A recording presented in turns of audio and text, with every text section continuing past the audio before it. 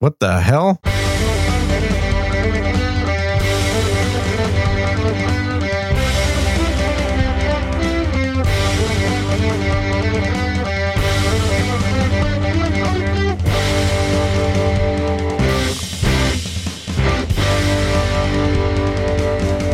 Hello and welcome to episode number 60 of Unrelenting, February 17th, 2023. 60. I mean, you think we'd be getting good at this, Gene, but... Wow. I just did the 100th episode of Sir Gene Speaks, so... I saw that. I'm like, wow, you're still... That's that many? I can't believe it. Yeah. I thought you'd only done like 5 or 10 episodes. Well, no, that I think what you're trying to say is you've listened to only 5 or 10 episodes. That's possible. They all sound so much alike. I can't tell the difference between one to the other. Uh-huh. That part of it may be true because at least 50% of the content is me. So there is some repetition or similarity then. But then I could say that about the entirety of No Agenda Stream, which you're on every single day. I know. I try to speak on the stream more than Adam Curry. That's just my goal. Mm-hmm. And I do on some weeks, I think. Yeah, I'm not sure that's true across the board. Probably not. In my mind, though, it's a completely different thing. But Unrelenting, episode 60, I mean, I guess we're totally past our prime now. Yeah. Well, if we're going to die by 100, then yeah, for sure. But the Don Lemon thing, I was just reading about that. Mm-hmm. Did you, are you up to speed on the Don Lemon, Nikki Haley controversy? What's the latest? I mean, he seems to have one every month. Well, this is it. And it's funny because all of a sudden the left is trying to cancel him and he is gay. He's black. He's everything the left likes, except a man. I mean, that's the bad part right there. But I guess they moved him to a morning show, which I mean, again, I know nothing about nothing because I don't watch anything. And they moved him to a morning show with 2 women. Mm-hmm. And I guess they had a clip of Nikki Haley who says she's running for president, which is fine.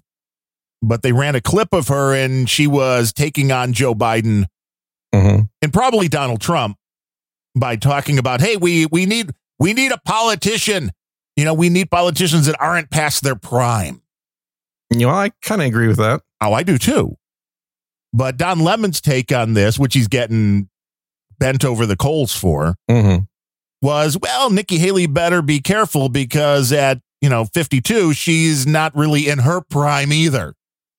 And she's talking about herself. Maybe. I don't know. No, she was obviously talking about the Bidens and the Trumps. Right. Yep. But he made the comment that at 52, she wasn't in her prime. And the women immediately that he was doing the show with, what do you mean? And people are just throwing, I mean, all the even conservative sites. I mean, I think Breitbart, all the people covering this are like, oh, he's a horrible sexist person. It's like, well, wait. One, how is it sexist to say somebody of an age is past their prime? Yeah, that's ageist, not sexist. Yes, unless you specifically say, well, at 52, Nikki Haley's past her prime because she's a woman. Now, a 52-year-old guy is in his... And he's like, well, don't yell at me. He's like, just go Google, when is a woman in her prime? And here's the funny thing. Now, if you Google that question, all you get are stories about Don Lemon. Like the first 5,000 pages. It's all about this. And if you do now, if you don't know how to do a good search, kids, you can do $Lemon to get rid of all the shit that mentions Don Lemon. And then all of a sudden you're seeing he's absolutely right. Doctors forever, whoever does this kind of stuff, whoever is figuring out this information are like, a woman is in her prime from like anywhere between 25 and 45. 23. Right. See, there you go. And some of them even went up to 50, but I didn't see anybody saying that a woman was in her prime over 50. So he was just literally making the comment that if you're going to say somebody's past their prime, honey, you're not in your prime either. Well, how old is he? I don't know. I can look. I mean, I'm guessing just from looking at Don Lemon that he's probably close. 50-ish. Yeah, right? That would be my guess. I don't think he's like 20s or anything like that. I mean, it's not wrong. He's 56. So he wasn't like, I'm in my prime. There you go. He's just making the point that if you're in your 50s, and you and I know. But here's the thing. Prime is defined differently for men and women. Well, yeah, for women, it's usually like, that's it. It's like, well, you mean childbearing? childbearing and ability to get a husband.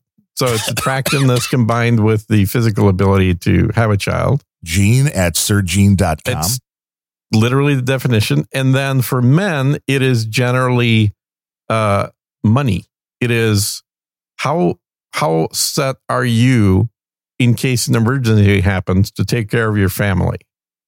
But it's like, so some men get into their primes much earlier. I would say Elon Musk was in his prime much sooner in life because he became a multimillionaire very early on. Let's just say physical and mental acuity is how you're going to rate this. And forget anything. Let's just pretend we live in Star Trek world where nobody has to make money and everybody is provided for. Your physical and mental acuity. Yes, thank you. The physical and mental acuity starts to drop off after 50. We know this. Mm-hmm. And to deny that and to make it sexist, it's like, I think Don Lemon is a dick. And I don't like his politics, but I don't appreciate when people go after, try to cancel, and just social media lynch, which I guess is a really bad people. I can't say that he's black, but go after somebody. But you can't cancel a gay black man. They're trying. I don't know how. It's like he should have like the Teflon on him. Yeah, exactly. But it's still what's happening because people are just that insane. And you make any comment about anything. This is why we're way too far down this rabbit hole of people being able to, one, be canceled thanks to all the social media stuff that we've seen over the last years. Yeah. And in the public eye, it's like any little comment. And it's like, oh, no, you can't. You have to apologize for it. There's been a lot of cases. Usually it was older white guys saying things. So, of course, it was okay to go after them. Mm-hmm. But making comments that I don't think were taken, in context. I mean, Joe Biden, even now, this is like twice I remember in the last, maybe it was a year or so for the last one, but he was with that black politician and called him a boy. And this happened within like the last year, if I'm remembering correctly as well. But age-wise, I think there was sufficient difference for him to have made that mistake. Yes, and I don't think that's, I don't think that's racist. I don't think that is what that the president was thinking when he said it. One, I don't think Biden then thinks again, much. For him, it may have been. But, it's possible. Given his history. But that wouldn't be the first thing that I would run into and say. Even though I don't like Joe Biden, it's like, let's just be fair. Yeah. Just like Morgan Wallen, the country artist who was using the N-word with his buddies. Don't think that made him racist either. Yeah. You got to move and look at actually the context of things. And Don Lemon, he was right on. He's like, well, go look it up. Wherever you want to look it up, look it up. A woman is not in her prime at 52 or whatever Nikki Haley is. Oh, wait a minute. So he was trying to mansplain this? Well, he said look it up because that sounds like mansplaining to me. Oh, down. It's the minute he said it. Why would you ever use that? Because immediately after he said she wasn't in her prime, they were like, what are you talking about? And he's like, what the fuck do you mean? What am I talking about? I'm just telling you a fact. She's not in her prime. It's nothing against her. It doesn't mean that she can't do the job. Lord knows we don't want a 30-year-old or 23-year-old president, I don't think. Well, we can't have one. I think 35 is the minimum, I believe. It's in the 30s, yeah. Maybe 32, which maybe incidentally, 35. at the time that 35 was set as the minimal age, people typically lived into their late 40s, early 50s. Yeah, that was an elder at that point. That was somebody that was in the latter half of their life past 35. So what you're saying is if you did the math and you changed that to today's standard, at least Trump's age. Yeah, Trump and older. Yeah, 60 and up would probably be. You can't be president until you're 60 because I'm guessing the thought was you want somebody that in that office to have a certain amount of life experience and wisdom. Yeah, exactly. But also not really what I would call prime. I would call that, the wise old age, not the prime of life. Because for men, typically it is financially related, or at least, again, related to the ability to maintain a household, which could have meant your ability to use firearms in older days, not just your ability to make money, your ability to be a farmer and farmland, your ability to go hunting successfully and provide food. Those things were important for men. They weren't at all important for women. No, and things have changed a little since then. No, but also back then, it was extremely unusual for some man to get married to a woman who was outside the reproductive age. Because what's the point? It's not you just like them younger. It's a matter of like the reason to get married is to start a family. And then once you do that, that's where the majority of your life is lived. Well, which is why guys get a really bad rap. And then start a family, which is kind of what we do now. We tend to live our lives first, both men and women. Make some money. Well, make some money, go have a lot of fun, go, have a lot of sex, do things that typically used to be done after you're married. And then you kind of get to a point where you're like, well, I guess I can settle down now and actually do the family thing. And I certainly followed that path as well. I got married in my late 20s, which is probably not that old these days, but it's certainly much older than what people used to get married at. Yeah, I got married at 25. Okay, so I was just a few years behind you. Except I'm still married. But you're still married, I know, right? I guess some people never learn. I know. But I think it would have been more like, men were married in their early 20s to women who were teenagers. Well, right. And this is why I think guys get a bad rap when all those old perverts want to go out with the young women. It's like, no, it's biologically ingrained in our DNA. The main thing in our DNA is keep the line going, procreate and move on. Yep. So in the male, it's all about looking for a woman that can do that. Now for women, as they say, it is usually looking for a man that can provide for them. And that's a very sexist thing too, isn't it? Stability and just financial ability. Yeah. Those two things. And that's it. But that's the thing. I mean, we could almost do a whole show on this topic because the way that I think people typically expect to pair up and what marriage has become is a lot more of a middle-age activity than it ever used to be for like literally the history of people. Like people want to delay that marriage until much later in life. Women want to have kids in their 40s, which, there's a lot of literature out there saying at just how much riskier that is, how much more expensive that is. Yeah, and which is why we have a lot of kids who can't comprehend reading and math because their brains are mush because they don't have the right DNA. You don't want to be born that late. I wouldn't go quite that far, Mr. Eugenicist, but I'll go a part of the way there for sure. I think that there's, at the very least, if a lot of people are delaying, and by people I mean women having kids until their 40s, there are fewer kids that are going to be born because you may have one, you may possibly have two, but you're probably not going to have three if you start in your 40s. Right. Hell, you may not have three if you started in your 30s. No, the clock ends. The clock runs out. Yeah, at like 31. That's why you decide you want to keep trading them in every few years for a new, younger model. Well, and remember, too, that historically, I don't know what the percentage is. I'm sure it can be looked up. But some percentage of women, they would die in childbirth. So that, that's not something that historically was guaranteed to be survived through. Right. Medical science has helped with that. Yeah. But it still doesn't change the fact that we all have our primes physically. And there's no denying that. Now, I don't know. The interesting thing was, on the heels of all of this was Joe Biden had his yearly physical. And the doctor's like, oh, he's a vibrant 80. I want to know who else this doctor sees, because if Joe Biden is a vibrant 80, I guess Dick Van Dyke was just on The Masked Singer at 97 years old. Now, that is vibrant. Yeah.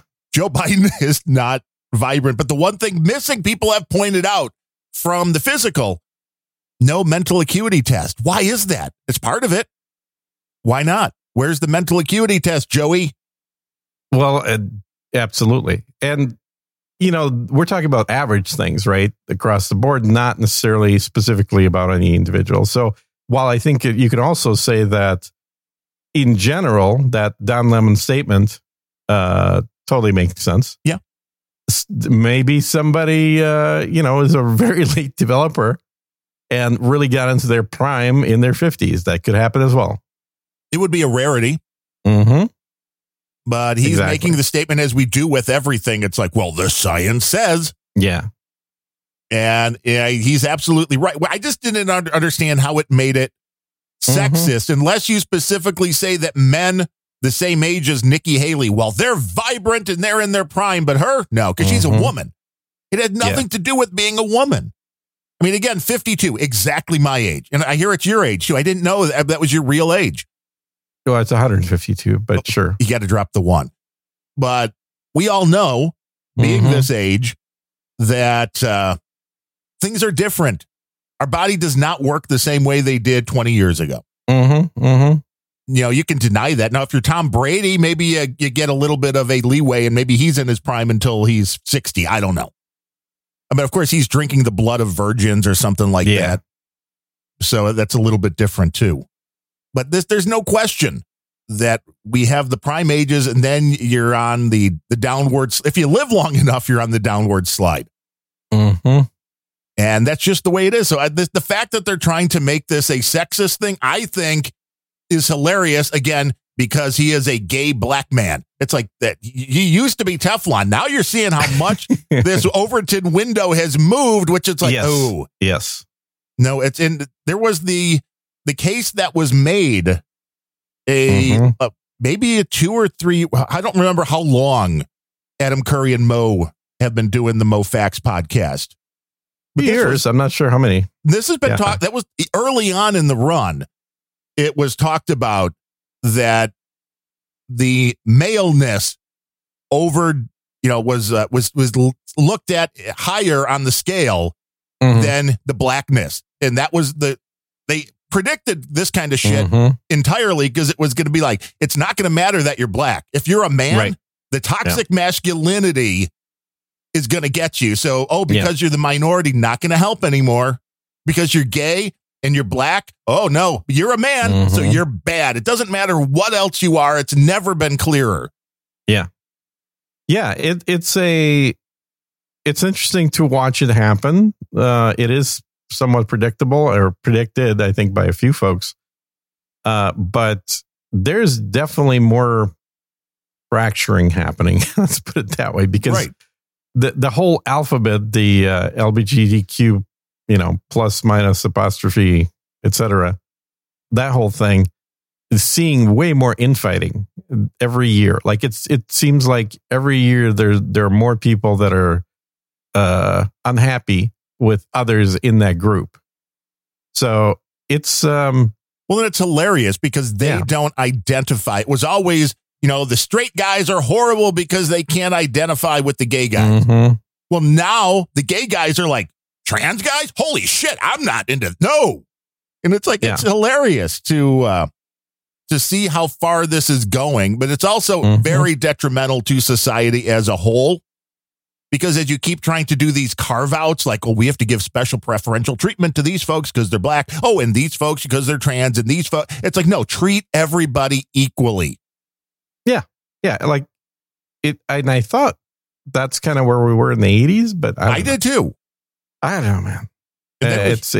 It seems like things are, they keep shifting and shifting and shifting. So we'll see what happens. Hey, I've been saying for years, do your homework and go read the Weather Underground manifestos from the early 70s. Bill Ayers, Bernadette Dorn. I think Ayers is the name on the manifestos. And you read that, well, the way we're going to do this, and this was the group that bombed the Pentagon. I mean, this is the hilarity of, and other buildings, but this is the hilarity of everybody right now, including all of the talking heads on the news, saying, January 6th was the biggest threat to our democracy since the Civil War. Bullshit. We had people literally bombing the fucking Pentagon. that were radical leftists, but they were radical leftists, and we like the radical leftists, so we can't talk about that right now. But I think there was coverage of Bill Ayers back in the day as well.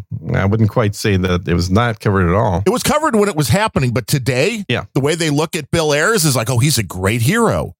He's a professor now at whatever university here in Chicago. Right. He was Barack Obama. Right. He hosted Barack Obama's coming out party, not gay, for his political career. I think that's because most of the people that are alive right now were not alive to witness the 70s.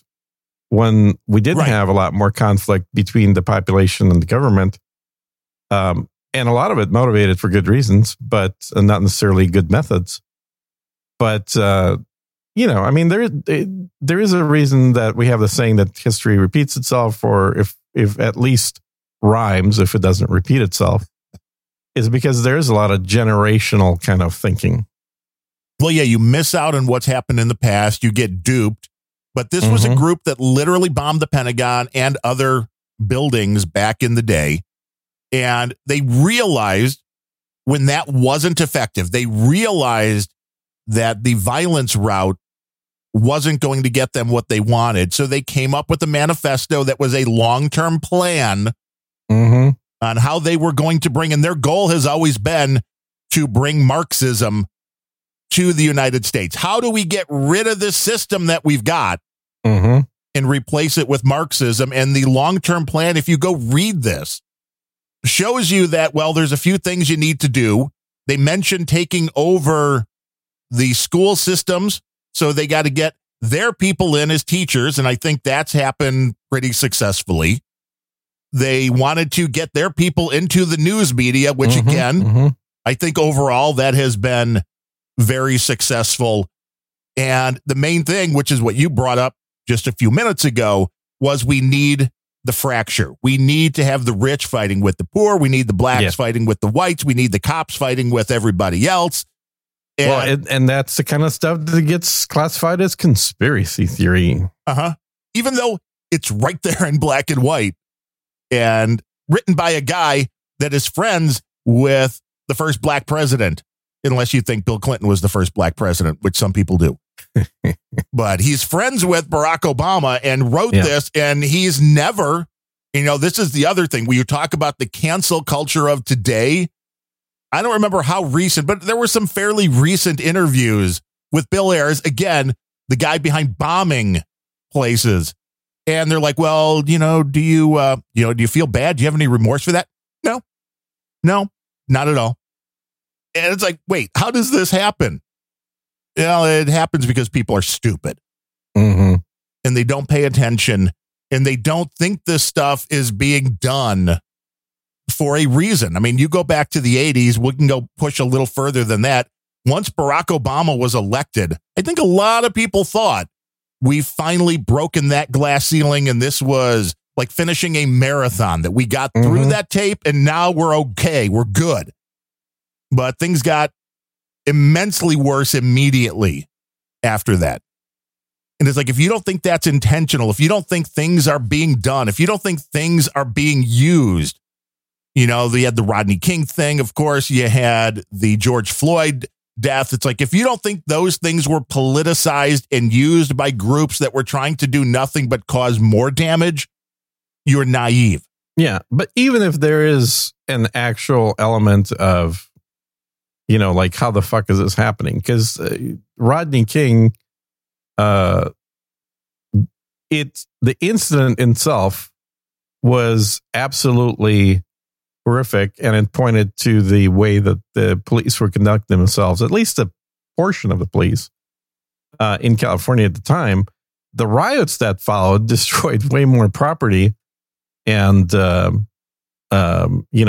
probably set the city back quite a ways. But I don't know. I mean, like, can you have one without the other? Can you have incidences where police or other governmental bodies, officials behave horribly and then be able to fix them without having a big pushback in the other direction? I don't know.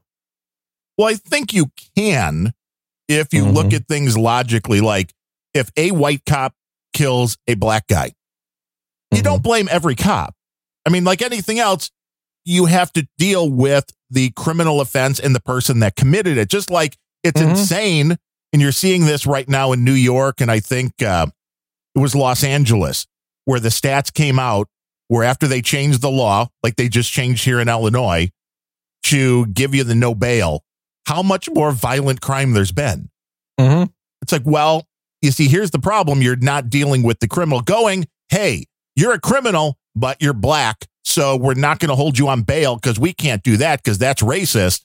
Well, that leads to more crime because you're not dealing with the criminal who committed the offense. I don't care what color somebody is. They commit a crime with a gun, you put them in jail. And I've always thought that was the answer to all of the gun crime, gun violence thing is the minute somebody commits a crime with a gun, it should be a mandatory 10, 20-year sentence. I don't care if it's even you went in and robbed somebody of $5. If you did it with the gun and you're convicted, mandatory jail time.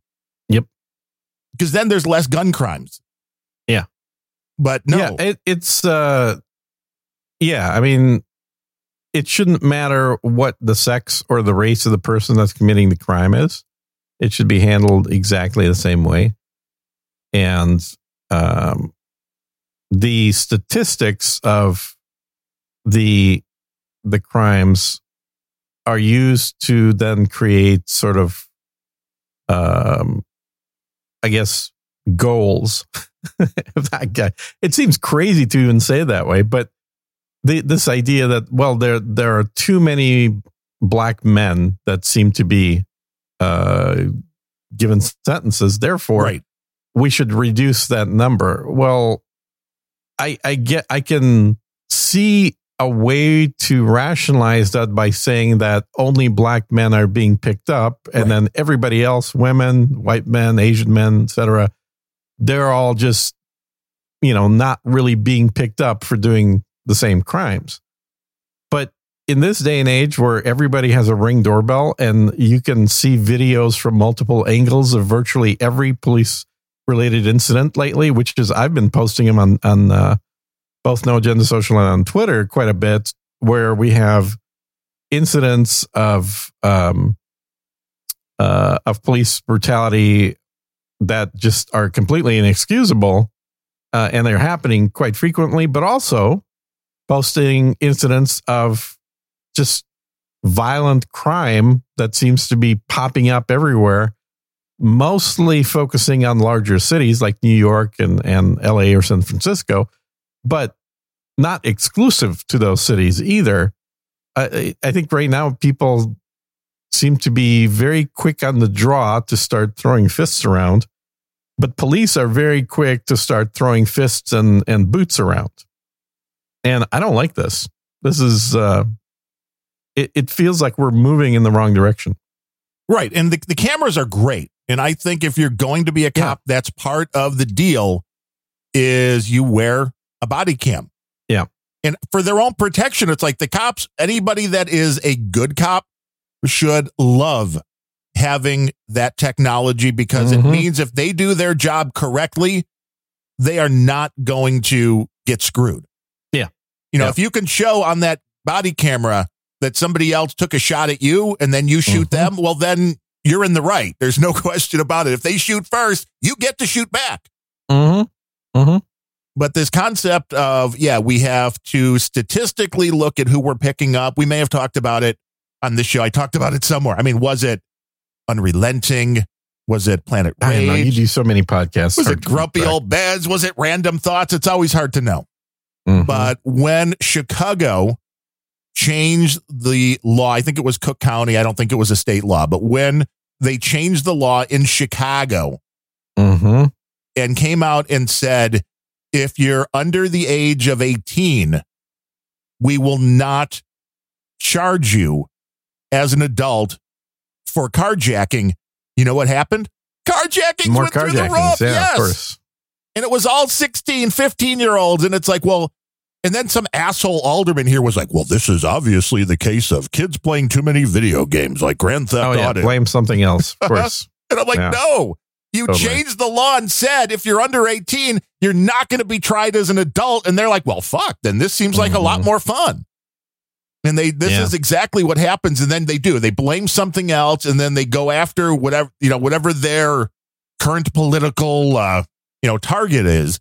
Mm-hmm. But there's no question in my mind why the carjackings went up. It's the same reason why all of these violent crimes are going up. The minute somebody gets caught, I mean, you can hit somebody in the head with a brick in New York. They bring you in, they snap your picture, and they say, okay, leave. Like, well, of course. Why not go hit somebody else in the head with a brick? Well, and I don't think anyone's even bothering to do anything about, you see all these videos of like a group of 4 to 10 people going into a store with large bags. Right. Not really even wearing masks, just kind of loading up on product, tossing whatever the store is selling into the bags, and then walking out the front door, and nobody does anything about it whatsoever. They're not always walking. I've seen guys do it on their bike. They bring their bike into fucking Walgreens. They go down whatever aisle they want. They fill their hefty bag and they ride out. Yeah. Like, damn. It's, this is unsustainable because the net effect of that is going to be store closures. Oh, and it's happening here. That entire area is no longer serviced by that store. It is happening here in Chicago. There was I think a Whole Foods in Inglewood here in Chicago, which is a very dangerous neighborhood. Or maybe it was an Aldi. Either way, they opened up the store to great fanfare. After a year or two, whatever it lasted, there were so many robberies. They're like, well, we're losing money here, so we're closing down. Then, of course, everybody's like, oh, what a horrible business. It's like, no. It ain't the horrible business when they are losing money at a location because crime is running so rampant. You don't deserve a grocery store if crime is running that rampant in your neighborhood, because you have the ability at some point to stand up and do something about it. Yeah. It's like you can't blame the store if they're losing money to go, well, I think it was Walgreens, like, well, we're just going to leave San Francisco. Yeah, exactly. Completely. And I remember this even decades ago. I remember when there was an area in Minneapolis that there was a McDonald's in, and it got torched. They rebuilt, and I don't know how long it takes, maybe half a year or something. Reopened, and then within like 6 months, it got torched again. And they're like, and at that point, they're like, we're no longer allowing McDonald's franchises to be in this area. Done. The neighborhood lost to McDonald's. And then they're mad. Congratulations. Yes. It's like, I just don't get it. It's just like a lot of the Black Lives Matter, George Floyd riots. I mean, the irony is most of the areas that got torched and or destroyed were the poor black neighborhoods. Yeah. It's like, what sense does this really make? Who is being hurt when all this comes to fruition? Well, you're in Chicago. You tell me. Well, not me. I'm outside of Chirac. Well, now you say you're outside. Usually you're saying you're in Chicago. So no, I say coming from just outside of Chirac. Just outside. There you go. I'm even just outside of Crook County. My parents still live in Crook County. Where I love that name, by the way. It is. It's so apropos. Right? It's right to the point. I went far enough south to where it changed over, and I'm like, okay, we can live here, like right over the border. And what I should have done was gone just over the border into Indiana, because things would have been even better. Because I could be in Indiana in like 20, 25 minutes. If I was going to pick a border, I would probably pick either the Iowa border or the, what's the south border? Tennessee? The old Tennessee's down there. Well, Tennessee, there was a time maybe 15 years ago, I was down looking for a house in Nashville. But things have changed, man. They have gotten, Nashville's just as bad as Chirac now. I mean, the pricing on everything, it's getting there. You're kidding. No, Nashville has gotten very, very, very expensive. I mean, there are still places you can go, but, if you're going to be a podcaster, if you're going to do the YouTube videos, what you want is broadband and like farmland. That's all you really need. Well, that's literally, that's exactly what I'm looking for, or at least, starting to look for. Yeah, because there's, I've been living in Austin for over a decade, and while it had plenty of pluses initially, I'm not really utilizing any of those pluses since COVID. Maybe even a little before COVID, frankly. Used to have a boat, don't have a boat anymore. Used to have a jet ski, don't have a jet ski anymore. Used to go out to bars like 3-4 nights a week. don't do that at all anymore. Now you haven't even had a drink in over a year. I haven't had a drink in over a year. Yeah. So like a lot of the benefits of Austin are not really benefits. I mean, they are to other people that are still doing those things, obviously, just not to me anymore. Well, if you're a shit-kicking alt-country fan, then you're in the perfect place. But I don't think that's your style of music either. That's not really, no, I'm not really listening to a whole lot of live or recorded stuff these days. So I don't know. I think you're absolutely right. Like a nice little out of the way farm-ish kind of thing. I mean, I don't know if I'd actually need a whole full-blown farm, but certainly something with a little more land to maybe shoot some guns and throw some veggies on. And then what you would want is high-speed internet for sure. High-speed internet, an underground bunker at least 30, 40 feet under the earth that you could broadcast from. Yeah. That would be absolutely perfect. I mean, back in the day, I remember it was probably like in the 80s and 90s when you started seeing the photos of the retrofitted missile silos that people were living in. Oh, I've seen those. Yeah. It was like, that's awesome. I mean, of course, I hate. Yeah. No heat. Windows, but yeah. Right. I hate the heat, but this is it. I mean, back then we didn't have the technology we have now. Now you get the right displays, you put them up and it looks just like a window. Oh, yeah. Yeah. Weren't you going to do that? Are you still planning on doing that? I thought about it. I'm still considering it. I mean, it's crazy, but it would be nice just to be able to have, instead of posters on the wall.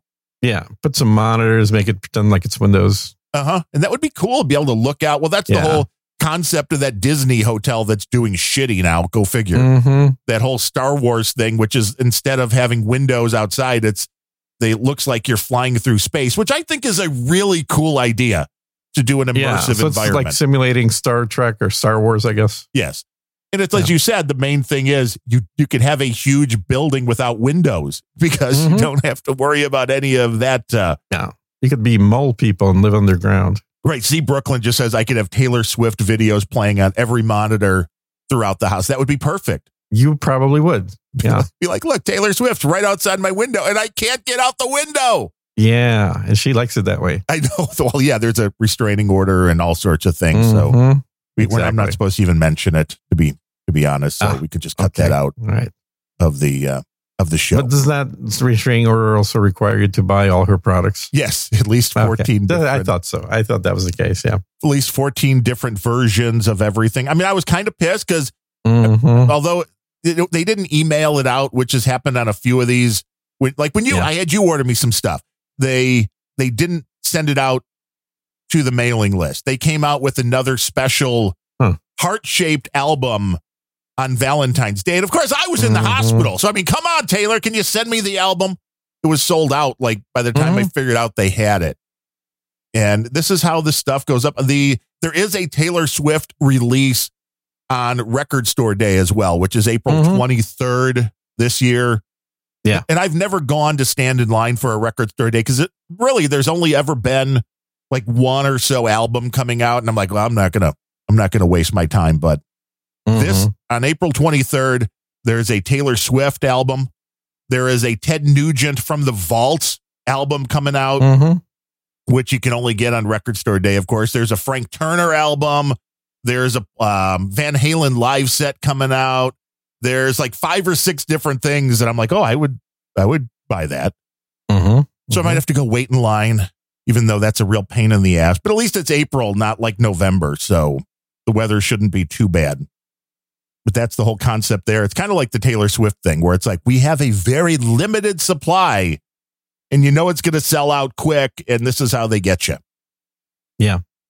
Well, we've had some fun topics here. How's your health, by the way? Sorry, I was just coughing. Right. You're still alive? Right? You know, I muted it. It was great because last Friday, I mean, I should have fucking knocked on wood or something because we did the show. And I was like, I got off that fish oil and I've been doing this. I've been taking my electrolytes, which I've got my electrolytes here. And I'm like, well, everything's been good. And then Saturday, not so much. And I don't know what sets these things off or not, but it was like Saturday night. Things were doing good. And I'm like, well, we haven't made popcorn in a while. So I made in my little, whatever it is, the machine that you put some oil at the bottom, and there's a little rod that spins around to keep it going. Mm-hmm. And I threw some coconut oil in there, which maybe was the problem. Although, allegedly coconut oil is supposed to be fairly healthy as opposed to some other oils. That's what we've been told for a while now, I think. So I took some coconut oil, I took some kernels, made a little bit of popcorn, had the popcorn, and like an hour later, the heart's like, I'm like, well, that doesn't seem right. And, I assumed because the Apple Watch, while they're smart, they're not super smart. Mm-hmm.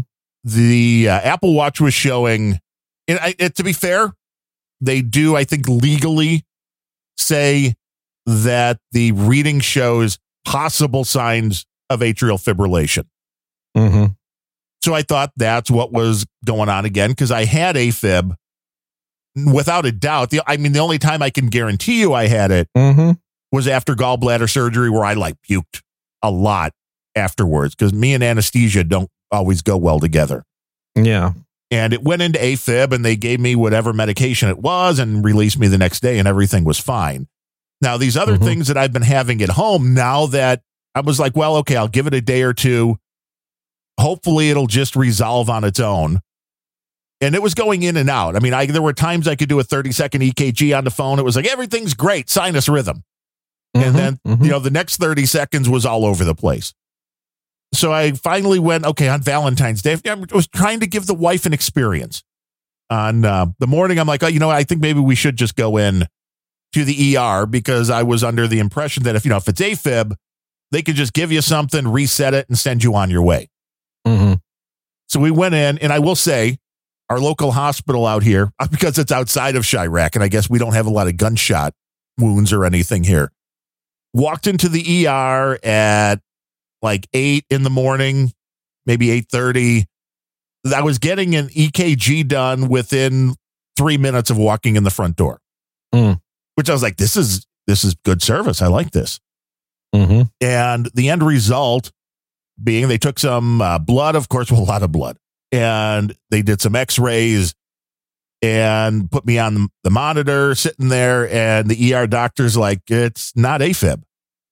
It was just a bunch of extra heartbeats, which are what they call them PACs, like premature arterial complex. So the heart's beating normally, but faster? I'm confused. It is sinus rhythm, mm-hmm.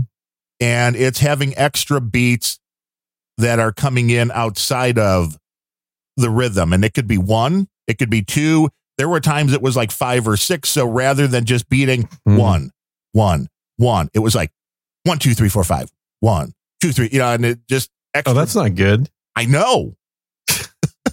But the nice thing was, the heart was not fibrillating. So since the heart was actually clearing out the blood, this was not a major stroke risk. You're at least not AFib. Damaging the heart. Yeah, because a lot of people don't realize that with AFib, you're actually damaging the heart with that.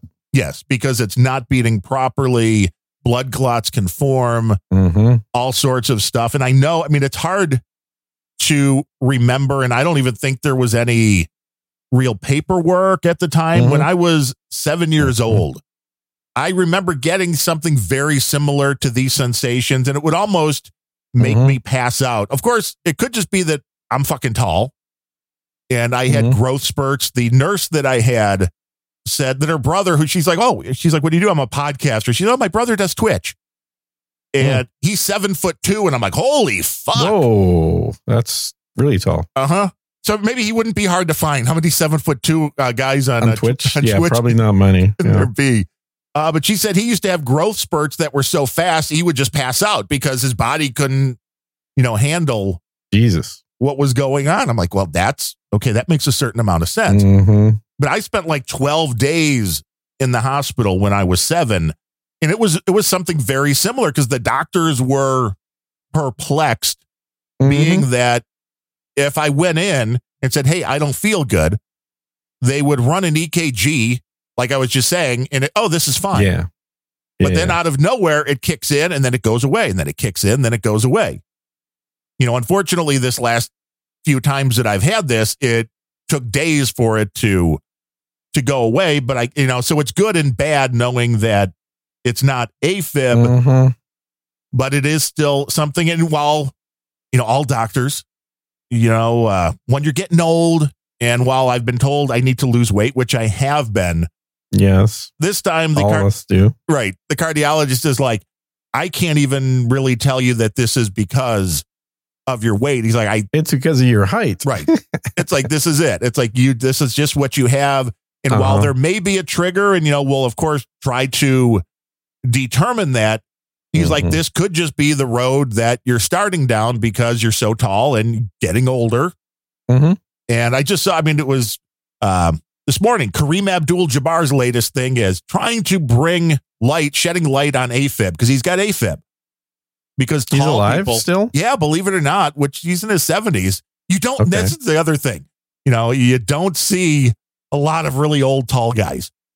No. You don't see a lot of like NBA guys that are like in their 80s. And the reason is because if you're tall, you're probably going to have heart issues, which I told that to Adam before the show. And he's just like, well, I'm tall. Like, yeah.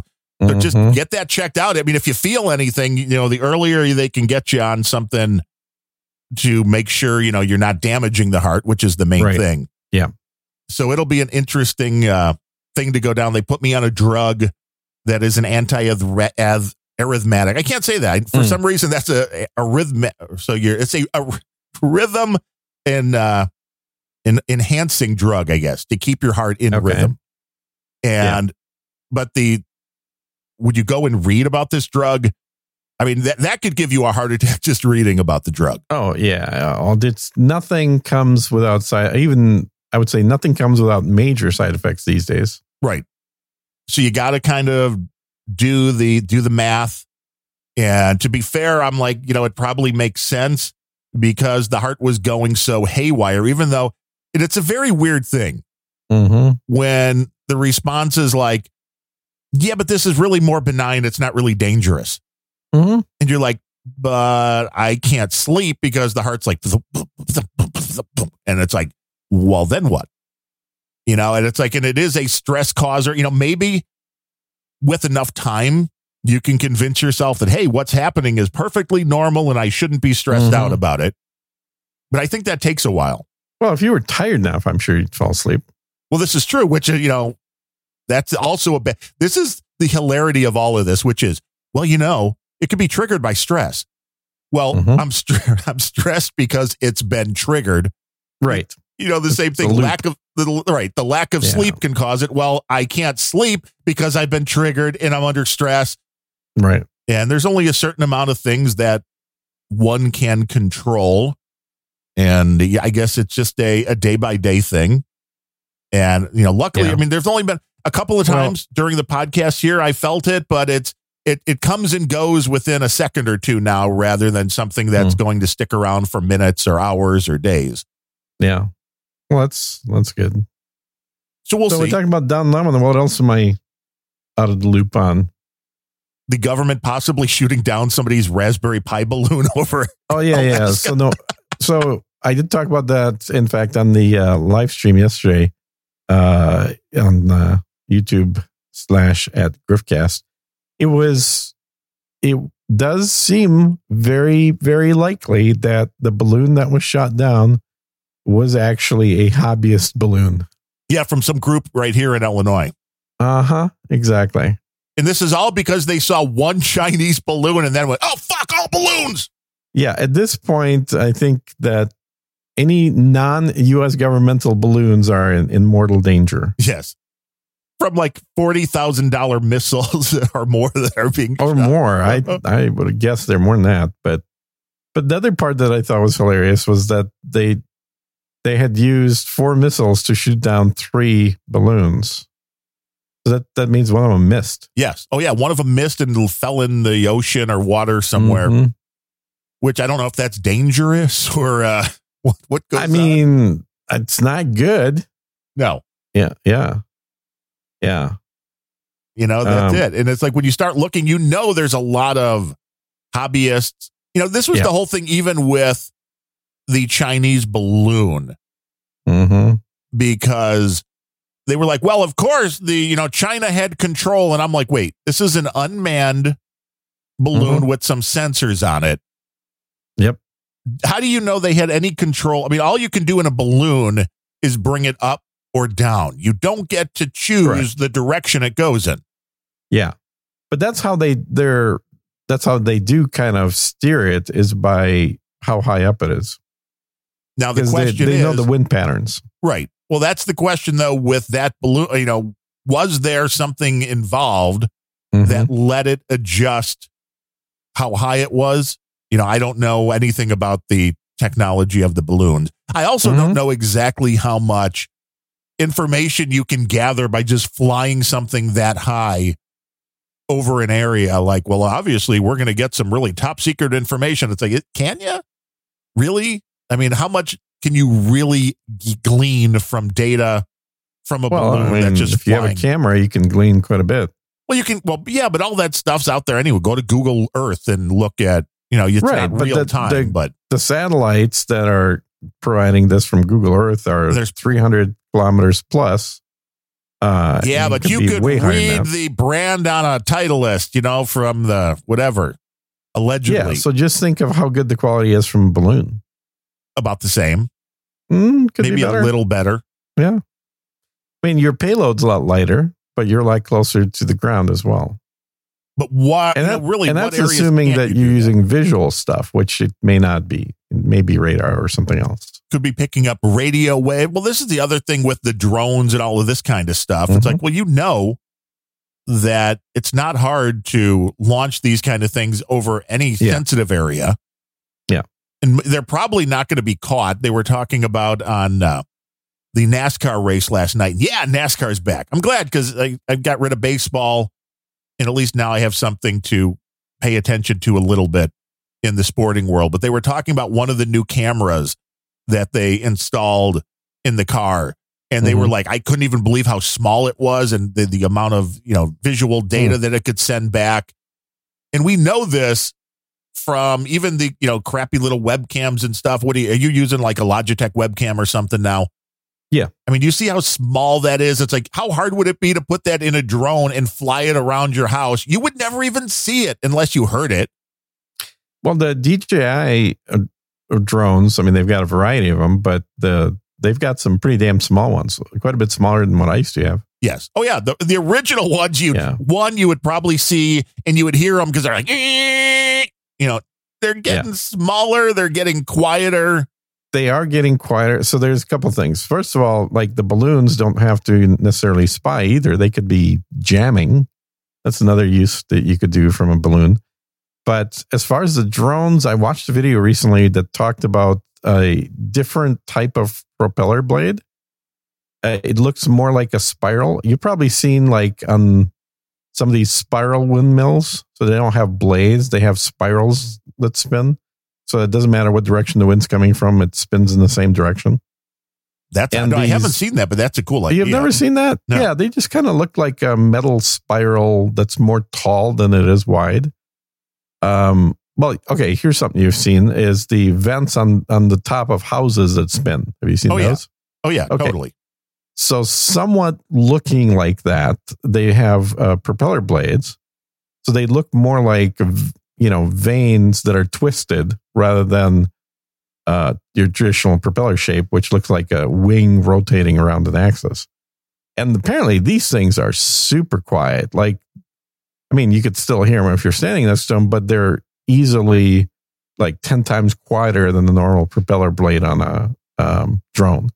So it makes drones way, way quieter. And that is the case for who cares about a balloon that's that high? I think we ought to care. I mean, I'm not going to just dismiss it and say, yeah, it doesn't matter what's flying up there. That's roughly the altitude where we used to fly our spy planes. The SR-71s. The ones that could stay in the air for days. I don't think they could stay in the air for days. Well, with refueling and stuff. Sure, but yes, they didn't let, they didn't let, I mean, I understand there's a limitation with the fuel, but you're right. I get it. There's There's all sorts of spy stuff going on. I just like that they tried to politicize this immediately, which was, well, it was happening under the previous administration, but they didn't notice. It's like, really? And I think there's some truth to that, too. I just don't think it was a big deal. The other thing is... Right, because you know what? We're not spying on anybody. Yeah, exactly. Yeah, God forbid. The U.S. ever spy? Oh, my God. I have a video, and I don't think I posted it. I'll probably stick it on No Agenda and on Twitter. That is a 3D animation of the Earth that has little pin marks in every location that there are currently more than 1,000 U.S. troops. There's probably 200 pin marks like that around the globe. Oh, yeah, no doubt. It's hard to find a country where the U.S. does not have a presence of at least 1,000 troops. If it is a friendly country, most likely we got somebody there. Mm-hmm. I mean, they might just be hanging out and enjoying the scenery. They might be called advisors. Right. They might be called trainers. They might be whatever you want to call them. But these are, American enlisted and commissioned guys with guns in whatever capacity you want to say they're in. These are armed Americans outside of the border of America. But soon it'll just be our Chat GPT going up against another country's Chat GPT, and then they can battle to the death. Yes, the battle of the Chat GPTs. I mean, obviously, I've been following from the news standpoint on this stuff. I think Chat GPT, the current version, has some uses. I like Neva, the search engine that uses AI to give you more human-styled answers. The best part of that is that instead of the Google answer, which is usually an advertisement for somebody, like that's the default thing that Google presents is like, oh, would you like to go to this website and buy some crap? At least Neva just doesn't do that. It gives you links to actual locations. But the Chat GPT thing, I think, while we can make fun of it and everything else, and talk about how it's politicized and that it's really focused on a very sort of typical, let's just say, San Francisco mindset in its answers. Like that's the filter it's going through. It's still just very much a work in progress. It's a demo. Oh yeah. And as newer versions come out, I have full confidence that there will be, Conserva GPT. Or Conserva Chat. Oh, right. Because they're already showing the bias that the thing has because of where it's grabbing its data from. Well, it's beyond that. It's actually a filter. Like they literally have filters to prevent it. Nice. Like after it finds the answers, they have filters to prevent it from doing things that they could get in trouble for. Well, I know there was something where somebody typed in, write a nice poem about Donald Trump or something. And it was like, I can't do that. Yeah. I've done that as well. And you've wrote a nice poem about Donald Trump? I've asked it to do that. Yeah. I did that live on one of the streams that we do. And it's like, I don't want to be political. And then you're like, write a nice poem about Nancy Pelosi. And it does. It's amazing. Because clearly that's not political. Yeah. Yeah. There's a very definite bias that's in there. But the idea with the filters is I could ask it, how do I make nitroglycerin? How do I make fuel, air, fertilizer stuff, whatever you want to call? Uh-huh. How do I make homemade drugs of any kind? And there's no reason that ChatGPT couldn't just give you the answer. Like it knows, right? It's got access to all that data.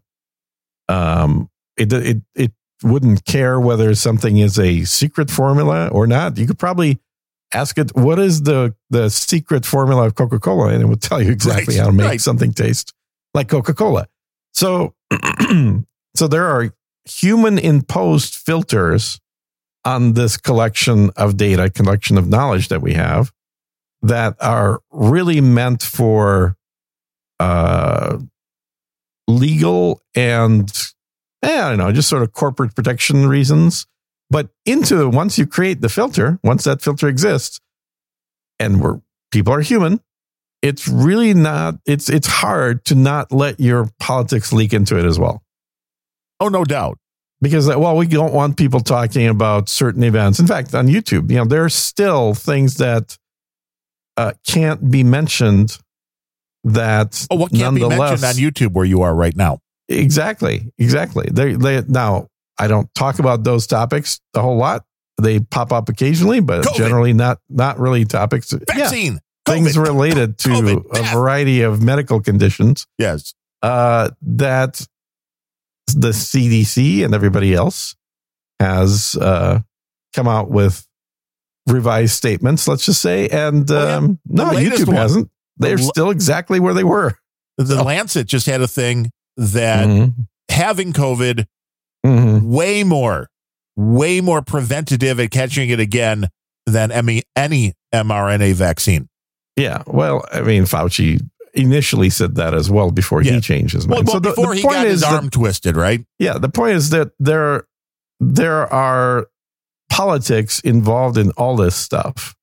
And unfortunately, if humans make it, it probably will include some politics. And it just so happens that a lot of this tech is made in a place that people that have a certain political bent to the left tend to live, which is San Francisco.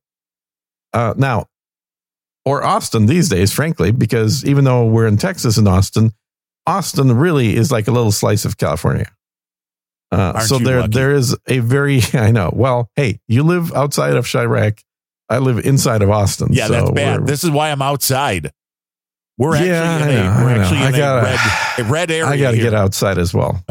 We all need to go outside, man. That's the bottom line. You got to walk at least 45 minutes a day. That's what Adam Curry told you. He did. Yeah. I can't believe he said that right on the show. How dare he? How dare he give the information? Tell me what to do. Gene, get out and walk, buddy. Get out and walk, man. And I love you're welcome anytime, but just wait at least a month. I just talked to you for 2 hours. So. Yeah. And you think he's kidding. He's not kidding. So no, I didn't think he was kidding at all. My favorite part of the Adam Curry. I did cancel the last trip I had planned to get out there. I literally canceled last minute just because I had some stuff come up that couldn't be. I mean, to be fair, the Adam Curry interview that you did on the Griffcast channel on YouTube was the only good thing I've ever seen on that channel so far. But I'll keep looking. Well, that could be because you're not watching the channel. No, I have been. It's on my Roku, dude. Okay. It's on my Roku, and good. The one time I turned it on, and my wife was starting to fall asleep, and of course you were on because you're always live. It seems I'm always live. Yeah, and I turned it on, was watching for 3 minutes. She opens her eyes. She's like, "What kind of shit is this?" And I'm like, "That's Gene." Oh, that wasn't. That's the guy you've been talking to this whole time that I never listened to because I never listened to your podcast. Exactly. Well, yeah, she's not going to listen to my podcast. There's no question about it. She's definitely not going to listen to mine or my video stuff either. I'm sure. The Adam Curry interview was interesting because you took it in different places because you're not asking these. I mean, there were some of the stuff because you have to get in the podcasting 2.0. Yeah. And all of that stuff. But my favorite was I got to be trolling you along because I was just still freaking exhausted. That was the first day on the new medication. I was told Ben Rose over at Grumpy Old Ben's. I'm like, I'm just too tired to do the show. And then I saw, well, you were doing the Podfather interview. And I'm like, wow, this is years in the making. So I'm pretty close to it. I mean, it was about a year ago that I asked him to be on, and he had a time available a year later. So I tuned into the YouTubes, and I'm like, well, I may as well troll along. I don't get to troll a lot. Yeah, you were. I was trying to ignore you, but I definitely saw the trolling happening. Well, I did. Here's the thing, because anybody watching right now, they see you. You got your big headphones on. You got the glasses on, so I can't see your eye at all. Yep. You're very close to the microphone. But I was watching I had it full screen, and I was watching pretty closely. Full screen? Jesus, you pervert. On one of the screens. I got 3 of them. Okay. All right. And, I would type in whatever quip a little insult I was trying to throw in there. And I could just see the hint of a smile on your faces. You're like, yeah, fucking asshole. Why is he posting this? But that's exactly why. Yeah. Oh, no, everybody knows you're an asshole. There's no 2 ways about that. I mean, I have video, audio, this is not a secret. It's I will embrace that. And it got the desired effect. There was no question about it. If I don't keep you on your toes, you get to be very docile. You're low energy, but I get you going. Chill. Generally, I'm pretty chill unless I'm, really excited about some topic. See, we got to get you that little jolt, and that gets you going. Mm-hmm. Yeah. That was great. I mean, I know you're still. We got to get you a little jolt and see what happens. The heart starts going nuts is what happens. But we got to get you back in the troll room. I know you've been perma-banned there. Perma-banned years ago. I mean, it's a harsh punishment. I recognize that, I don't know what I did wrong, but I'm sure that it must have been really bad. Well, I'm sorry, I just got ice in my mouth. I rarely hear from Adam Curry, but after the permaban thing, I got a message from him that said, "Great idea, keep Gene out of the troll room." So I just got to keep you fully out, and that's been blessed now, so that's all good. But it was a good interview. People should check that out, and it's fun to troll along. It is. I don't get a chance to do it all that often, and it's like you're just trying to push the buttons, and that's it. And I thought it was funny when Adam's like, well, this is, a great way. He's mentioned that in the past. I have a clip, our buddy Fletcher over at Hog Story, when Adam did his show way earlier than he did your show. He asked him, like, hey, if you had to pick, well, no, maybe I can, I think I've got this. It's even better, I guess, if you can all hear it. Because Fletcher asked him a question about, hey, if you had to pick a co-host, which person would you pick? Let's see, podcast drops. I got so many podcast drops, I tell you. Oh, you do too many podcasts. That's why. Do you think so? Yeah, people tell me I do too many, but you really do too many. No, I think, I don't know. Too many. What are you up to, like 14 now, 15? It seems like it. It does seem like it, that they just never end. Well, I kind of figured, I would do a different podcast every day and see if any of them stick. And so far, I'm not too sure, but here's the clip here. If you had to pick a co-host for a new show, would it be Darren or Sir Gene? It's just an unanswerable question. Exactly. It's an unanswerable question. I probably like both of them too much. Dvorak and I are not actually friends. We're awkward. We're awkward together. So either one of them totally qualifies. Because I just like smart people.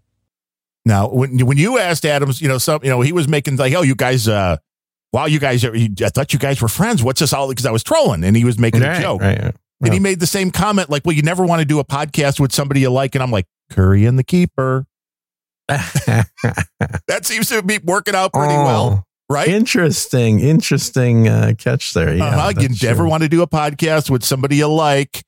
Well, I think there's two practical reasons for not doing one with somebody who's a good friend is because, one, you want to have content, which means you shouldn't be talking to that person outside of the show so that your conversation is on the show.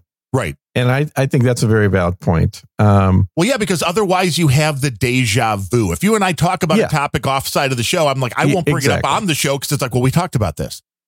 Or you'll bring it up, but then you'll be second guessing yourself. Like, well, how much of this did we talk about before? Was it on the show, off show? That's why I can't do it. This is why everything has to be live. Yeah. Our buddy Bandrew the other day was watching his weekly show, and he's like, this is the third time I've attempted this. He had mechanical failure. So this is the third time I'm recording the show. I couldn't do it. I would be like, did I say this yet? Because I remember saying it. Well, I've done it when I was doing gaming streaming or not streaming, gaming videos on YouTube, and then something doesn't work, breaks, game crashes, whatever. It's like, oh, son of a bitch. I got to redo it. It's going to take me an hour and a half.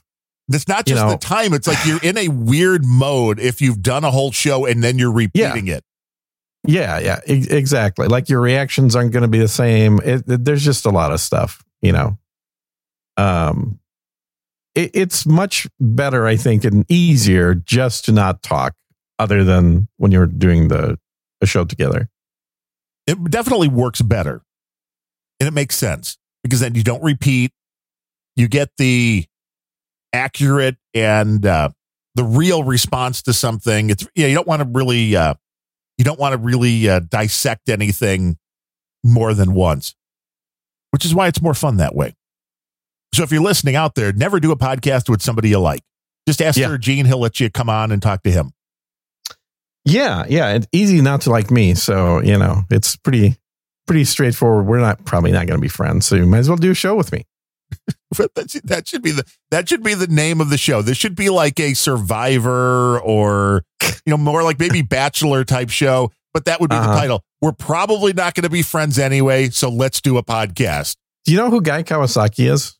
I've heard the name. I don't know who he is. So Guy Kawasaki was one of the first Apple evangelists. That was a job title at Apple back in the early days of the Mac. And their job was basically just to go to colleges and businesses and talk about all the theoretical great things that could happen if you only start using Macs. And he kind of got great. He kind of got famous for that, and he wrote a book called the Zen of Apple or the Apple Way or something like that. I can't remember the title. It was many years ago, and I think he's written a few of them. But anyway, long story short, I was at the Podcast Expo like 5 years ago in San Diego. It was the one that the clip that Adam plays us from. Introducing the podcast, and then he plays the daily source code and really horrible singing. Right. No, the horrible singing that was in there. But at that show, Guy was there, and I went to his presentation, and he's fairly successful. He was an early Apple guy, so he had early Apple stock, so he's very rich at this point. So now he doesn't need to write books. But he still does a lot of conventions and things, and he does write books. But he said in his presentation, I don't think it was even a question that was asked. It just came up. Said, I'm always happy to see people and that are reading my stuff, and I'm happy to answer their questions. But a lot of people seem to think that we're going to become friends, and I just want to let everybody know, like, I'm in my 50s. I've got all the friends that I will ever have for the rest of my life already. Oh, yeah, that's also you're on the downhill slide of that. No new openings for friends. So just come in with that assumption. And I think that's a very good point, because once you start heading closer to the end of your life than you were to the beginning of your life, you can certainly make friends, but there's a huge difference between somebody who's been a friend for 20, 30, 40 years that knows about you in various aspects of your life, and somebody that you just, met recently and you had some things in common, and you just decided to, turn that into a friendship, because all those experiences are going to be done without the background of who you were and the interactions that you had with other people. Which, depending on whether or not you were an asshole in like high school or college, then it makes a difference on if you want new friends or old friends. Well, yeah. I think you kind of want both, don't you? You want a mixture of both? Yeah. Yeah, Russell says it's the We're Not Friends podcast. That could work. Yeah. Yeah, they could. There's a lot of those out there, though. I mean, not named that, but I'm sure there's a lot of people that are stuck together in their podcast that are like, especially if they go huge. That would be horrible, wouldn't it? It's like all of a sudden you get your podcast and all of a sudden it's making a lot of money, and then you're like, well, the person I'm doing this with sucks. Mm-hmm. But the money's really good. Now what do I do? Which I guess shows I don't hate you as much as I should, because I keep doing this for no money whatsoever. Well, that's either something you should learn from or accept. That's your choices right there. We do have one donation for today. Oh, you want to read it? Our buddy Josh Mandel coming Is in he with somebody that forgot to cancel again? No, I don't think so. This was brand new because he sent in $12.34. And he didn't use the button, but I figured out which show it was for, because the comment was just 2 words. And these 2 words said to me, this wasn't for Planet Rage. This wasn't for Grumpy Old Ben's. This wasn't for Random Thoughts. And it wasn't for the Rock and Roll Pre-Show, because the 2 words were send ponchos. Send ponchos. Send nice. ponchos. Yeah. And I did a review, but Amazon, it's been days. I don't know why Amazon's not posting my review. What the hell?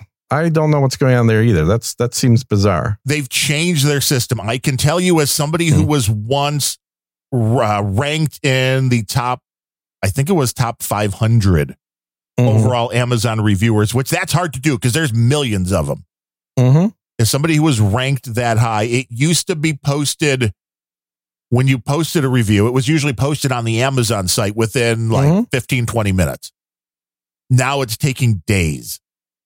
I don't know. It's like, do they have somebody reading these things? I mean, I can't believe they would. I mean, again, I would think you would use like AI technology or something now to be like, let's look for URLs, let's look for all of the deadly sins that they're looking for. Mm-hmm. But I can't believe that it's taking days. And I can't believe that there's any real person looking at this because of our buddy Anthony Anselmo's this review of the Ponchos. It's like, okay, well, any human reading this would be like, well, this seems off. Mm-hmm. So I want to know where my review is on the Ponchos. I thought it was hilarious. Well, yeah, and I'm looking forward to reading it for sure. I even uploaded a photo. Nice. We're going to find out if that would be the other thing. If anybody that is doing the Amazon moderation or whatever they're doing to decide if anybody knows what Vlad looks like, because otherwise there's going to be a picture of Vlad in the Poncho with the review. Oh, yeah. I see what you mean. Sure. I don't think anybody would catch that, but you never know. I tried to make it look a little better. I gave it a little grain, tried to make it look more natural. But we'll see on that. But if you want to support the show, the easiest way is go to unrelenting.show. Yeah. Click that donate button. It is a value for value show, which I know is old school. But you just get to decide. I think it's old school and new school. I mean, we talked quite a bit with Adam about that. The concept of letting people decide what they want to give money to rather than sticking in ads, getting money from those ads, which are, it's not a whole lot of money for a lot of ads. That's the bottom line. And then having some people either skip them or complain about them or whatever. The idea is to have something with no ads, and then based on whether people like it or not, they send money in. And then theoretically, if it's something that there's not a whole lot of interest in because you're not getting a whole lot of money, well, then you need to reevaluate whether or not you want to keep doing it. Just bid on a dinner with Gene. The starting price, $5,000. I'd probably go dinner for less than that. That's a high starting price, man. I mean, you're like, well, one, it's going to depend on who's asking. Not really. I think I'd probably go to dinner with just about anybody if they pick up the tab and then, there's something else in there for me other than just the food tab. $5. I have a hard food plus $5. I mean, if you want to cover my Uber ride to that dinner too, yeah, I'll do it. Sure. Nice. I don't like, we all eat. I don't care. My lawyer said the same thing. I remember years ago. Because I took him out to lunch, and of course I was getting a bunch of my questions answered, and he's not billing me for $700 an hour like normal. So I made some comment to that regard with him, and he said, look, we all have to eat, right? So if I'm eating here and while I'm eating, I'm also answering a question for you. Maybe giving you a little I don't advice, care. right? I'm not the kind of guy that has to then hit the start button on the timer to charge you for that. Well, especially if you're picking up the tab and it's some nice steaks. Which, of course, there would be. Right. So yeah, you're not taking anybody out to any place that is, McDonald's. No, not McDonald's for sure. So, I have the same attitude. I'm like, I may not have a second dinner with somebody if they're boring and uninteresting as hell, but it's I don't know. It's something that to me, like having food with another person is, you don't have to twist my arm into it. Like I don't need $5,000 to be talked into doing that. We're roboting. You got a bandwidth. We got a bandwidth issue somewhere. We got roboting going on. Oh no. Right. Are we pausing? Are you hitting the pause button here? I don't have anything happening. There shouldn't be anything compressing on my end. It seems to have gotten back to normal. That was weird. It's about 5-10 seconds of the roboting. But you gonna leave it in or cut it out? I could leave it in. It's the internet, man. It's just the kind of weird things that happen when you're on the internet. Could just be the CIA. Yes, we are not point to point. That is true. Very much. There are white folks, and then there are ignorant motherfuckers like you. Whoa. What the hell? Barack Obama. Where'd that come from? Barack Obama's audiobook. There's a few. There were a few great. Yeah, you don't remember when that bought his audiobook? That's actually what I'm shocked at. I can't believe you bought his audiobook. Oh, I mean, Barack, he's from Chicago, right? Yeah. No, I know. You're a Chicagoan when it's convenient, and then you're not in Chicago when it's convenient. He's not really from Chicago, but that's okay. He's from Hawaii, isn't he? I think so. Yeah. Or Africa, depending on who you ask. He's from somewhere, but probably not here. Yeah. But there were a few of those. So have you listened to his whole audiobook, or did you just get some clips? No, those were just some clips. There were 3 main ones that have been used on podcasts for a long time. Like, shit's getting way too complicated for me. Which I think is great. But the best one, I think, is this one here. You ain't my bitch, nigga. Buy your own damn fries. Jesus Christ, dude. Yeah. Barack Obama, man. Barack Obama. And that's his actual Barack Obama. That's not some this is not a deep fancy voice technology that everybody seems to be into lately. Correct, because I would let you What's the name of the book? I don't remember which one this one's from. It's probably maybe something of my father or something like that. I think it was his first book. Oh, so the first book. Okay. I believe so. He did the audio for his own first book? Yes, which I don't know. I was kind of surprised. Or did he hire a impersonator to do the audio for him? See, now, if he only had this new AI stuff, he could have just I'll train my voice for 20 minutes and then it'll... It does work for some people much better than others. And this is what I've noticed is I've tried training it for my voice so I don't have to get up in the morning. Have you tried the 11 Labs one? I want to try the 11 Labs. Yeah. That's the one I've got a paid 11 Labs subscription. Yeah. And how is the quality on that one? Because I wanted to check that. Your voice is great on it. My voice, not so much. It's like it will not work. I think different voices have either easier or more difficult modeling. Depending on the consistency of the way you speak too. Yeah. Like DeFango, the guy that I do Griff Outs with, I think he's in the middle. Like his voice, it can model better than mine. But your voice, it models way better than both of ours. What is the training method on that one? Like, what do you have to do? It's just an audio file. So just give it any audio file. It doesn't have to be special words or anything. A clean audio file with just one person talking, but yes. For what kind of length does it need to get a decent, does it say 2 minutes? It's not bad. So 2 minutes. They say anything over 5 minutes, they say is not really. Not helping. Not necessary, yeah. Not giving you a better end result. This is going to be a very interesting world.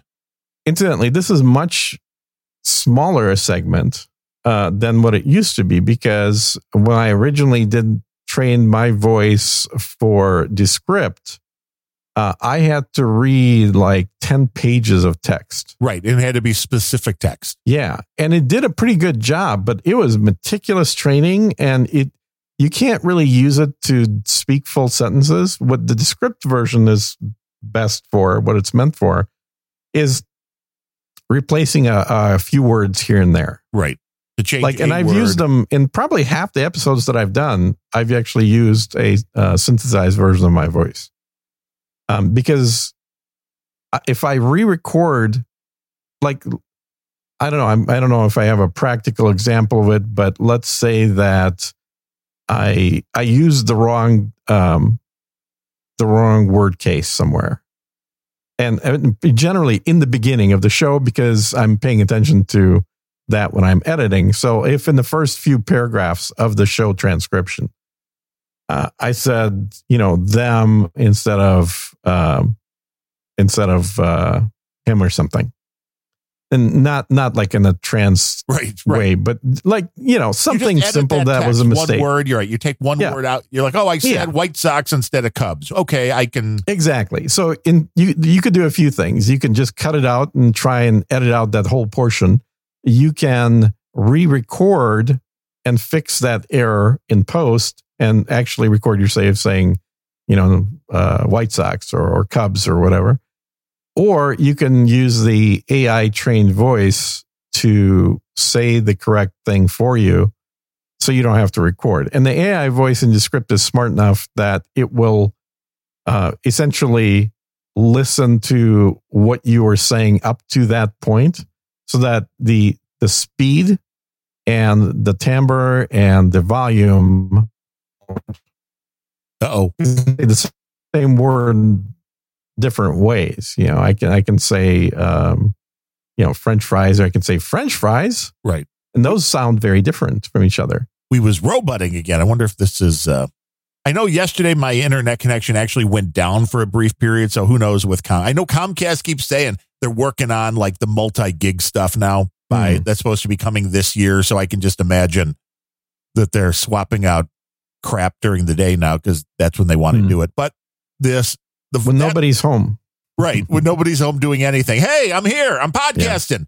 Yeah. Did you ever notice, did you ever use that for a word or two and go, wow, this isn't acceptable? Or was it all like, wow, this is great? I'd say it works good enough to leave in 90% of the time. 10% of the time, it puts the wrong inflection on the word. Gotcha. And then sometimes I just say, screw it, and I'll re-record the whole sentence. Because that's the thing, it's really hard to re-record one or two words. Because the second time you say them in post, you're like something will be off. Either the pitch will be different or the speed will be different. Something will be off from the way you said it. So this is all inside baseball or in how, sausage is made. So probably people have tuned out because they don't give a shit. But the idea is if you try to match a single word, it's going to take you longer quite often than recording the whole paragraph. And if you record a sentence, it's going to be a lot closer because now it's going to be whichever way you do it the second time. And hopefully that, end of the sentence where you take a breath is enough of a difference to sort of smoothly blend into the conversation that originally existed.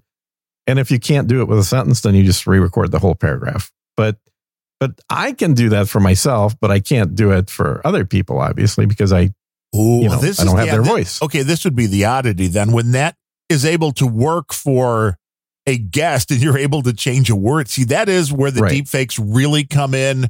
Yeah. When it works well, did you ever just think to yourself, wow, this is cool, this is weird, that it kind of leaves a weird vibe that the computer is changing what you're saying? No. Never thought that. When you had Adam Curry on the other day, I guess people are using his voice and trying to see, that's where it's going to become very interesting when somebody takes someone else's voice and ends up releasing something with it where it's like, oh, look, my audiobook was spoken by somebody that didn't. Well, and it's what it's going to result in is lawsuits. Because while you certainly can have the usual sort of fair use protection for making small clips that are incidental, that are part of what you're doing, whether it's podcast or video or whatever else, that doesn't fly if you just literally take somebody else's voice that hasn't given you permission, and then you literally just use them for a whole audiobook. Like a joke I posted on No Agenda Social last night. I don't know if you saw it. I think I included you in there as I said, hey, check out this clip from my company doing audiobook productions. And it's a voice that I call Daryl. And of course, it's your voice. So it's kind of like, well, I've got it. You didn't hear it, apparently. Yeah, it sounded great. Like your voice happens to be the type of voice the AI has a very easy time reproducing. How is your bandwidth showing? You are really roboting again, which it wasn't. Jesus Christ. Yeah, I don't know why. I mean, it could be mine. I that is really strange. Yeah, I mean, if I was, well, let me ask. This is where we break the fourth wall, yes. And because we're recording a podcast, I'm going to ask the live listeners. You could do the same thing on. Well, they're hearing exactly what I'm hearing, but am I okay? So or am I? They're hearing me breaking up. Yeah, right.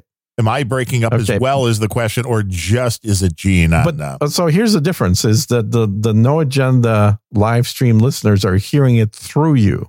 Correct. But people that are watching the YouTube channel right now that we're recording this on, they're not. They don't hear it through you. They hear it direct from the studio. Correct. And the comment that I just saw is both are fine on this end. Now, it's just Gene for the No Agenda stream, so I'm not breaking up. Yeah. So what it sounds like is it's on your end. Me. Yeah. Yeah, it's between the two of us. Exactly. It's not between the studio and I, or you or the studio. It's between, well, I guess it is between you and the studio, because you're going through the studio to get to your end. And I don't think you tagged me in this. I'll just pull up the Sir Gene account on No Agenda Social. I don't see it. But Cotton Gin in the No Agenda Troll Room, he created a little ISO thing, which is also very cool for listening live to podcasts, because he already has an ISO posted of doing anything. Hey, I'm here. I'm podcasting. Yeah. So it's like right there. He just was able, by typing in the word to the Troll Room, you message the ISO bot with, hey, I'm here, I'm podcasting, and it uses the voice to, so I guess. Even people that have listened to us on the podcast are not necessarily on the No Agenda Troll Room. So what the hell is an ISO? Well, that's what Adam calls the little isolated audio bits. It's an ISO, baby. So it's a clip. Yeah. Okay. So somebody has a clip that does what? They have the ability to make an instant ISO of what's going on the stream by just typing in. So it's always, I guess, recording the last X amount of seconds of the stream. Then you type in ISO and the text that you want, and it will extract that text of those words and give you an MP3 of it. So it's doing live real-time text to speech, using the speech to look up the clip duration and then extracting the clip from the stream. Yeah. Like, holy shit, that's very impressive. That is very impressive. This is the kind of stuff you get with the No Agenda Bens, man. They know they know what they got. Well, and it is mostly Bens. And again, I think everyone knows what a Ben is, but in No Agenda parlance, a Ben is an IT related person. And let me see it here. I've got your audio that you posted. Let me try this here. The strength of relationships between the racial composition of neighborhoods, genetic diversity. Okay, one, I sound black, which is cool.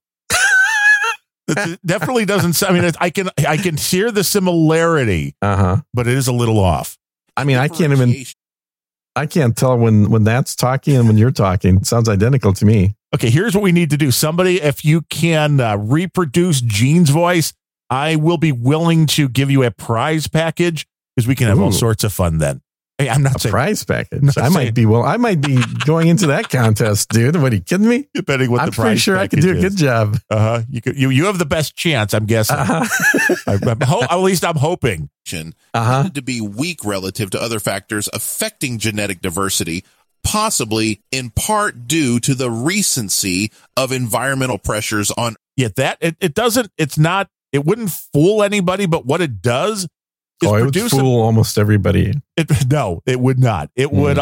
It does produce, though, a very usable voice that you can use for whatever you want. Yeah, that's like you if somebody was paying you by the minute to read something. That is literally what you would sound like. Speeding your way through. Like, I don't care at all what this sounds like. I'm going to just throw it out there. Well, no, I mean, like actually enunciating words and speaking slowly and carefully. Ned says he thinks it sounds a little like Art Bell. Let's hear a little more. Urban wildlife populations. However, the consistency I can hear that. Yes. Across disparate taxa suggest that systemic racism alters the demography of urban wildlife populations in ways that generally limit population size. Yeah, maybe. Yeah, there's definitely some Art Bell in there. That's a very good catch.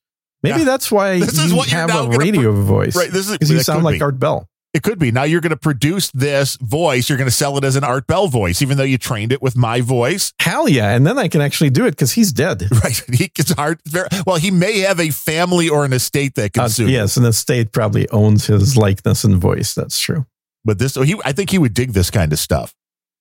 He would be asking, like, where did this technology come from? Yes. We have a guest today. Whitley, would you like to tell us the first time that you were exposed to artificial intelligence aboard the UFO? Yeah, it's no doubt alien technology. Yeah, I used to really love Art Bell. It was a great show. From the Kingdom of Nye. It's Art Bell show. Yeah, it's the same reason why I used to love Morton Downey Jr. because it's just fun. Yeah. Yeah, it's a little off the beaten path. It's a little crazy, but it's fun crazy. Yes, not trying to, I've been to the Kingdom of Nye. Ooh. Yeah, I have a photo somewhere. But is it really you or is it a deep fake you? Oh, back then it was definitely me. That's like 20 years ago. Well, how old were you then? 130 or something like that? Yeah, I'm around 130. Yeah. Much more physically fit. And Emily's like, just Robot Gene on Podverse and Rumble. Well, she posted when the show started, go grocery shopping with Darren and Jeans. You haven't done that in a few shows. Thank you. I have not done that in a while. Yes, I used to do my grocery shopping online while we're doing the podcast. I think people like it. That's the funny thing. They want to have me shop for groceries online. I just did that yesterday. I don't need any groceries right now, but I'll keep that in mind for the next show. Right, they're like, let's go grocery shopping with, and it's great. And I mean, now I guess the beauty of doing it on YouTube too is I can actually show people what I'm ordering. It could be on the screen, and then you can prove it's not actually a bit, because I'm sure some people think it was just a bit. Yeah, Gene says he's shopping, but no, he's not. He's just being dumb. Definitely shopping online while we're recording a show. Yeah, I mean, that's hilarious. Be like, which grape should I buy? Which ice cream? You still getting the Haagen-Dazs, the coffee? Yes. I just ate that last night. I had the coffee Haagen-Dazs. Now, here's the thing. You think ChatGPT? That's something I believe it could do, where you could just go, order me my groceries, and it'll just know. Based upon your mood for the week, how much of that Haagen-Dazs you ate, how much of that lemons you've consumed. But we don't need ChatGPT for that. Amazon can literally do that right now. It's very close, yeah, depending on if you have, especially that was one of the points of and I don't know if that ever became a thing, but that was the whole concept of one of these smart refrigerators, like, every time you take something out of the fridge, you scan it so it knows it's being removed from your inventory. I don't know if it ever got there. I used to have the Amazon buttons. Did you ever get those? I didn't, but I know what they are. The little these were literally like just buttons with pictures of products on them and a magnet on the back that you could stick on your fridge door. And then if you want to order something, it was literally a one button press and it would get reordered. And I loved them. They clearly didn't catch on. People didn't like them. But I had a big chunk of my fridge with those buttons on the outside for reordering products. My housekeeper could push buttons and just reorder stuff without, needing a credit card or anything. I found it to be super handy. Well, yeah, and companies were paying big time because, Tide, it had the big logo on it. Exactly. It was a Tide logo button for Tide, and what other branded items you had. Like, it was a picture of that item on the button. They came with they were non-replaceable. They were basically, it'll last you for 3 years, and then when the battery dies, we'll just send you a new one. Right. And it was called something, I forget what, but the minute they stopped doing it. They did not last, the trial of that did not last 3 years. I think it ran for about 9 months, and then they discontinued it. Yeah, because on Hackaday, there were some sites I remember seeing what to do with the Amazon whatever buttons now that they're no longer, because you can still use them to trigger something. Oh, probably. I mean, they had Wi-Fi on board. They were pretty cool because they didn't need a computer. That was the cool thing, is once it's programmed, once it knows what your Wi-Fi network is, and it knows that, again, from your Alexa device being on your network already. But I always like that kind of stuff. I like playing with the new crap. I also had the short-lived Amazon scanner. Did you ever have one of those? No. What did it You could literally scan the barcode of anything, and it would order it on Amazon. I never heard of that one. You must have been in the early adopter program. That, I think, lasted for probably 6 months before that was discontinued. But they basically said, any product in your house, if you want to order more of, regardless of where you previously bought it, if it still has the barcode on it, just scan the barcode. You'll get a confirmation thing, and then you'll get one shipped at whatever the current selling price is on Amazon. Nice. And that's even funnier is that Emily was just going shopping. She didn't know you used to do your grocery shopping online. So wasn't even the reason for the mentioning. She was just going grocery shopping and she didn't know that it was grocery shopping with Gene on Unrelenting. Yeah. It's a segment. We should have like a it little. Is. Wait, it's not a segment every single show, but it is. Well, it should be. I mean, it should be part of it. So we know if you're eating healthy. We're going to get on your Fitbit or whatever watch you're using so we can all see who can walk more and get healthier, who can consume more healthy calories, who can eat more veggies. These are all things we do here. Yeah. Apple Watch is big into doing little competitions with friends kind of thing. Yeah, like I said, I remember the last show, that was Bandrew, who was like, now I'm doing 3 hours or 3 miles. Or maybe we talked. See, this is it. We talked outside of the show. That's when I told you. We should never talk outside of the show. I know, because it's very deja vu, where he's like, hey, I had a friend, and we started competing, and the one day he beat me. And so I got pissed, so I started walking 3 miles in the morning and then 3 miles at night. And I'm like, that's a lot. So like 6 miles a day, every single day. It probably is way less than people that actually like live in Manhattan walk normally. Right, if you're going from place to place. For a dude in Texas and a dude in the outskirts of Illinois, that's a lot of walking. You know, I have a treadmill, which I haven't used in years because it's really boring. Yeah. But I mean, I guess if you get yourself trained, the thing that would probably make the most sense is you could even do it in like 20-minute segments and do that 3 or 4 times a day. Yeah. And that would be more natural, because I don't think, you know, as man evolved, I don't think it was like, well, let's walk for an hour and a half and then lay on our ass for the rest of the day. Right. You were always up and about and doing something. I mean, my snake kind of does that. Right. Cold-blooded. Yeah. He mostly just walks a few feet and then sleeps the rest of the day. If your snake walks, I want to see that. Yeah. They're rib walkers. That's what it's called. They walk. But it's slithered around. Yes. That's what people that don't actually know anything about reptiles say. I don't. I know nothing about reptiles. We can do that on a future segment. Oh, yes. Let's completely kill any interest that people have in listening. Let's talk about reptiles. Isn't that what we were trying to do? The number of herpetologists out there is very small. A lot of people don't like them. They're freaked out by them. Yeah. A lot of people just have huge misconceptions about reptiles. I don't doubt that. Yeah. They're not the fuzzy, furry little fun pets. Everybody wants the cute little dog or the cute little cat. They don't look at your, how many pound snake is that thing? Like 10 pounds or something? 120. 120 pounds. Holy cow. Yeah. Probably weighed more than your last wife. I mean, when we got together, it's about that much. Yeah. I think she was 110 when we first met. Yeah. This may also be why people don't like, the snakes. My brother-in-law had a dog. I've got a bunch of pictures with girlfriends holding that snake. I mean, you have to find the right girlfriend. The chicks that dig me dig the snake. So there's very few of them out there. I get it. Yeah, well, you know, it is what it is. Like the dogs too. The one, my brother-in-law had one. I don't know if it was a Great Dane or what it was. You know, if it was like the Marmaduke dog, whatever. But it was like huge. And my mother-in-law made the mistake. They were sitting on like a chair out, a little whatever folding chair outside, and she had the leash and wrapped it around her wrist a couple of times, because I mean, you could do that with a Chihuahua. It got dragged. Yeah, one of the kids came home or something. The dog took off, and the way it like pulled her up and out, she broke her fucking femur. Ooh, wow, like that. Ooh. Yeah, it was. Yeah, I mean, I guess, you probably don't want to be tying anything with a dog that's that big, because they can pull. Yeah, it's like a horse. Even like a husky, they have a lot of pulling power.